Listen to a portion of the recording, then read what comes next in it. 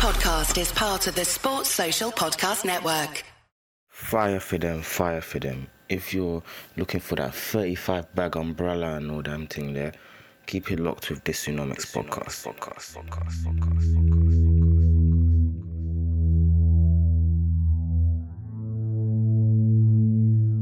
Who are you?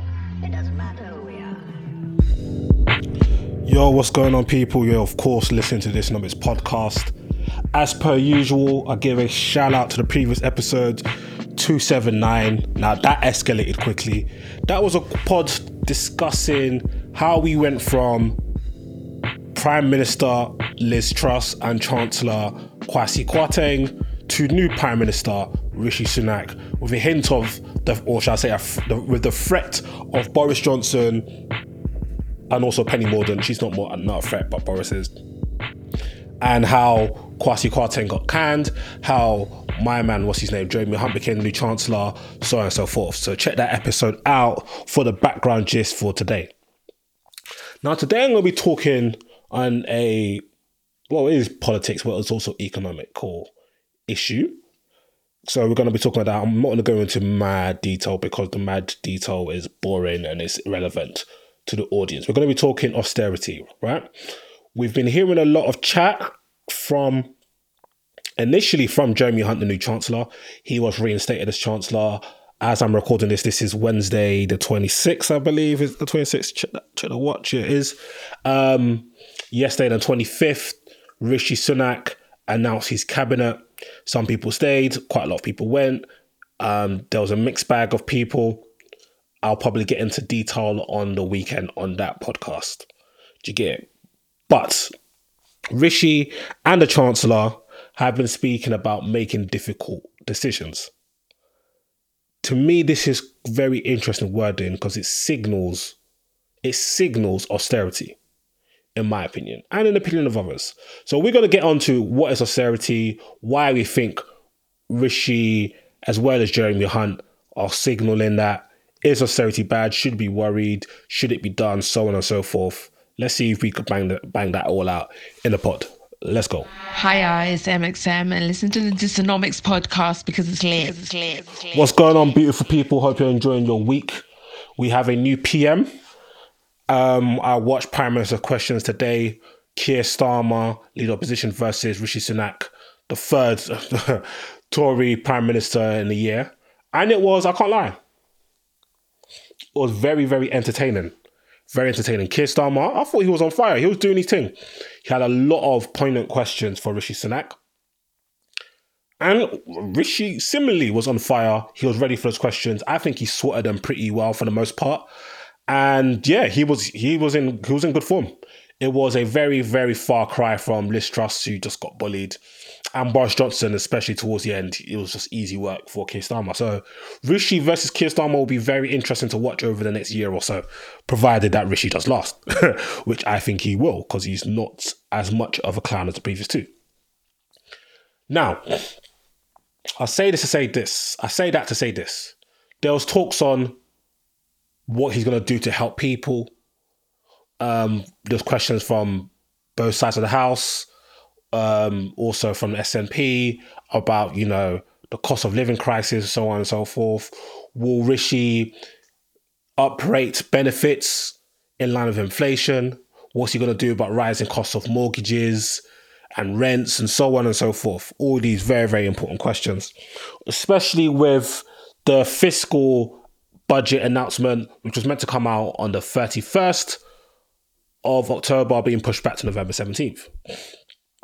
Rishi, to large applause, and it was a good answer. I was like, listen, I'm the only one that's been real.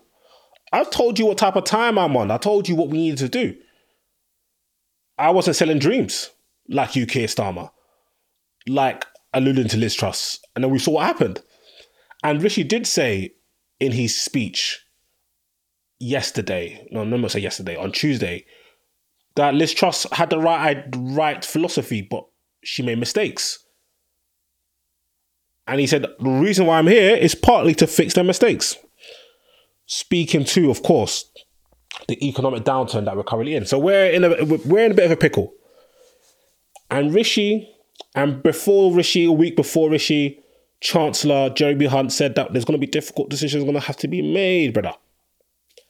And that signals austerity. First things first, what is austerity? The term austerity refers to a set of economic policies that a government implements in order to control public sector debt. Governments put austerity measures in place when their public debt is so large that the risk of default or the inability to service or require payments on these obligations becomes a real possibility. In short, austerity helps bring financial health back to governments. That is off the Investopedia page, one of my favorites when it comes to definition times, when it comes to economic terms. So austerity is where there's policies put in place by governments to help control the general debt level. The debt level in the UK is very high. In fact, let's look at it right now, live on the air. UK public debt 2022. Let's have a look, see. Public sector net debt, excluding public sector banks, was 2.4 trillion at the end of August 22 and around 96.6% of gross domestic products, which was an increase of 1.9% compared to the previous year. So basically, our debt is almost the same as our production. Not very good, is it? Not very good, is it? Right? Cool. That is our debt. We got our debt. If we look back to, and I haven't done any notes in this, by the way, so this is just off the top of the head, freestyle vibes. Even if we look back to COVID times, when Rishi was the Chancellor, Rishi borrowed a good £300 billion to fund furlough, BBLs, not the turkey thing, bounce back loans, eat out to help out, just all these different schemes to keep people in jobs, keep people paid, keep businesses operating, keep people alive. So many different schemes that Rishi, Boris, the Conservatives were borrowing like crazy to keep our economy afloat, because obviously there was no economic production. We're in a pandemic, right? And that created a bigger hole in the public sector. Then you get the big mess with Liz Truss saying, yo, we're gonna basically just, do you know what I mean? Just remove £45 billion worth of tax receipts for tax cuts because we wanted to boost growth. But it was completely unfunded. And even when you look at, and I remember reading the FT article in terms of when Kwasi Kwarteng was looking at areas where he can trim the fat, like get some money back by cutting public sector, there was literally hardly anywhere to cut. Because over the last 12 years, the Conservatives have made a lot of cuts. Austerity was a big thing under David Theresa May, and Theresa May eventually ended it, so on and so forth.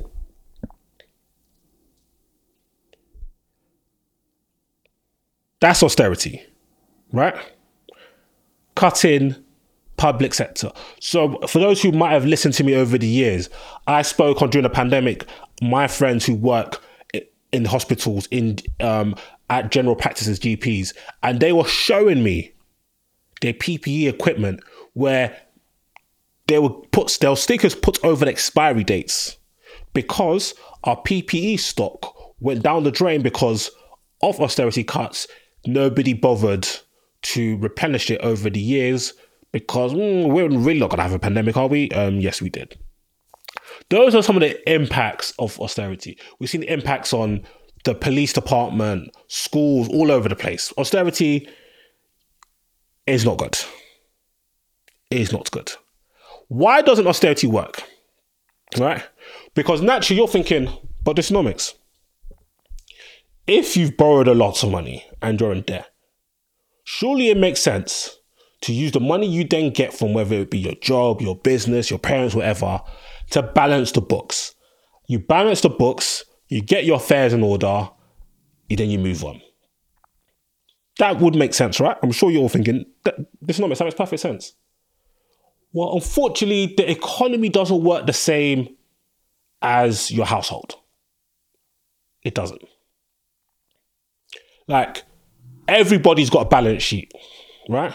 And what is a balance sheet? A balance sheet is looking at comparing your assets to your liabilities. And in case you don't know, because loads of people I've seen say this is not true, cars are assets. If you can sell it as an asset, if you own it, you can sell it as an asset. Just because it depreciates in value doesn't mean it's not an asset. It just means it's a depreciating asset. If you, for example, like a liability is debt, something that you owe. So a mortgage is a liability, but the house itself is the asset, right? A car loan is a liability. The actual car itself, once you have the rights to it, it becomes an asset. Do you see what I'm saying? Everybody has assets and liabilities. Individuals, households, businesses, governments. We all have assets, we all have liabilities. And we have different levels where some of us are much in the green, some of us in the red, some of us in the middle, whatever. Boom. Right? Now, why does austerity, in my opinion, doesn't make sense? So, there's a lot of debt in the economy, right? Households, there's a lot of household debt. There's a lot of business debt. There's also a lot of debt for the UK economy, right?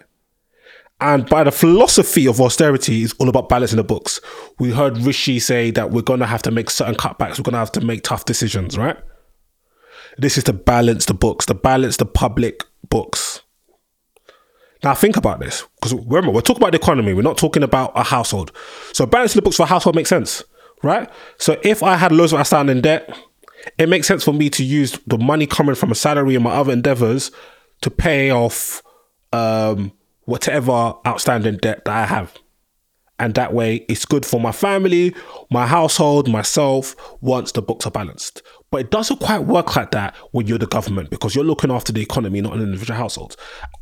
So you can't really impose this as a philosophy. And we've seen it not work with the UK economy. We've seen it work when the EU imposed it on Greece and places like Portugal, Spain, Italy. Always, it doesn't work. And here's why. Remember I said about the assets and liabilities, right? People's balance sheets. So when people's balance sheets is lopsided, right? So that means when people have a lot of liabilities, more liabilities than assets. So they have, basically people are over leveraged. They've got a lot of debt. If everybody in the economy is using the money that they have to pay down their debt at the same time, naturally you'll think that makes sense. We're getting the debt level down. But at the same time, we are shrinking the economy. Why is that? Because we're not spending. So, if today, have I bought anything today? Cool. I was about to buy a sweatshirt, but I decided against it. But I'm going to buy it actually. It was meant to be a tracksuit. I couldn't find the bottoms in my size, so I decided against it, but I'm probably going to buy it, right? So let's say I buy that sweatshirt. I also bought some Caribbean food today on Uber Eats, right? Those are two purchases. What does that mean? My money has gone to the Caribbean restaurant. That enables them to pay their staff, to purchase the materials needed to create more meals, which is putting money in the pocket of the people that they buy the rice from, the meat from, the vegetable from, the containers from, the cutlery, the tissue, the cling film, let alone the money going to the gas companies, the electric companies. And then think of the money gone to the wages of the staff, who then get to pay their bills, who then get to go to Tesco, who then get to purchase. That's how economies work. You want money circulating through the economy. You want to create demand. And once you create demand, you create output. And that increases gross domestic product, aka GDP. And that's how the economy moves. And the more you increase GDP, the less unemployment there is. Great stuff. Wonderful stuff, right? However, if that's shrinking, if there's not money circulating, output decreases. Why am I producing 1,000 goods and services? Why am I producing 1,000 units of a particular good or service if the demand for it is now gone down to 400? Doesn't make sense. Why do I need 10 members of staff to create 1,000 units when I only need four members now to create 400 units? Less people employed. Bad for the economy. Less output, less demand, less employment. Not good. Not good for the economy. And we've seen this time and time again.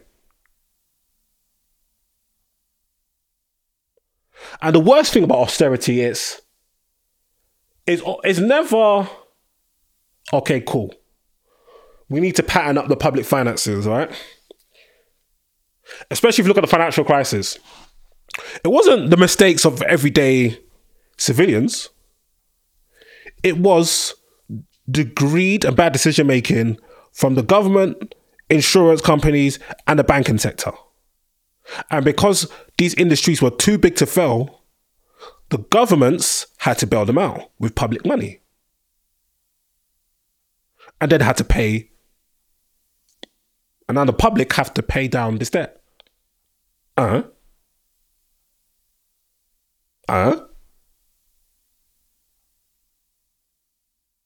We didn't get no equity for the most part. So why are we labelled with the bill? It don't make no damn sense. So again, in this time, yes, war in Ukraine, COVID, supply chain issues, then Liz Truss. Cool, we're in the mud. We can't keep always drawing for austerity. And I'll be on Rishi like white on rice if they try to run back this austerity thing again. We have to be more creative with how we go about tackling these issues without it coming at the cost of everyday people. Why does austerity come at the cost of everyday people? Well, when you're cutting public services, who uses public services more? It tend to be the people at the lower end of the distribution, of the income distribution, the people who earn the least. If you're in the top 5, 1, 10%, I don't know why I went that order, in the top 15, 10, 5, 1%, 0.1%, you tend not to be a massive user of the public services. Universal income, universal credit, housing allowance. These type of things where you need to bang on the NHS hella. All these disability allowance, all these type of things isn't really the issue of people who are earning in the higher percentiles. So when you cut these public services, it damages the people who are the most vulnerable. Which doesn't make sense. Now, you people who've been listening to Dysonomics know me. You don't know I'm fair. You know I'm for the people. But just because I'm for the people doesn't mean I support all the policies of the Labour Party. Sorry to the people who need to hear this. Just because you say that you want to help people and you're the Labour Party does not mean you're right. It just means what you said, you want to help people. Right? This is not saying the big-headed way. I have picked up a few books. I also have the ability to understand 1 + 1 = 2, basic incentive, and just using my eyes. Taxing income high does not mean you're taxing the rich. Increasing income taxes just means you are taxing workers more. The people who are rich because of assets. I'm pretty sure Jeff Bezos' salary is 88 bags. Just a random example. You could be on 100 bags and you're not wealthy. What makes people wealthy is land. Loads of homes, generating them 10%, 5%, 8%, 12%, 15% year on year. stocks and shares, funds, jewelry, real estate.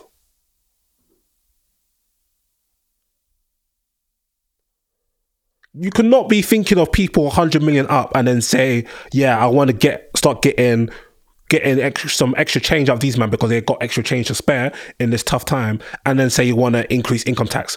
Doesn't make sense. And why it doesn't make sense? Because you want to target, and why is it smart to target wealth? Okay, cool. If somebody's 100 million up, right? 100 million up, billion up, whatever, right? Let's say on their £1 billion of assets, they probably get a return of 10%, right? So that's 10 million. Let's say they get 10 million, 100 million, whatever you want to say. 5%, 1%, 10 million, whatever. Insert percentage here. Let's say they get 10 or 20 million pounds off their assets in a year. They're not going to spend all 20 million in the economy. They're not going to go, it's hard to spend 20 million.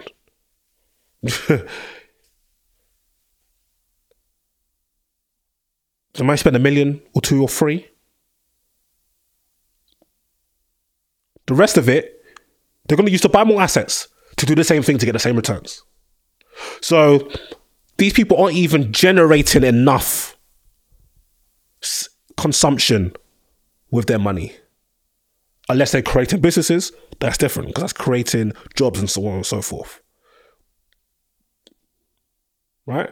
So you want to tap into that wealth, this excessive wealth, because it's not doing anything for the economy. It's not. So you want to be looking at ways to get at people. Everybody knows me, land value tax. That's what you want to be getting involved in.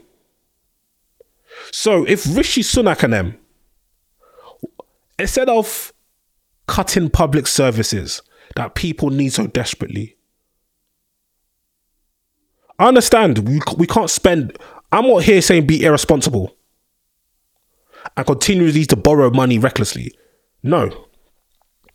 I'm not sure if it's time for full-on expansionary policy yet. Maybe in a year or two, slowly and steadily, not full whack like Liz Truss did. She's a bit nuts.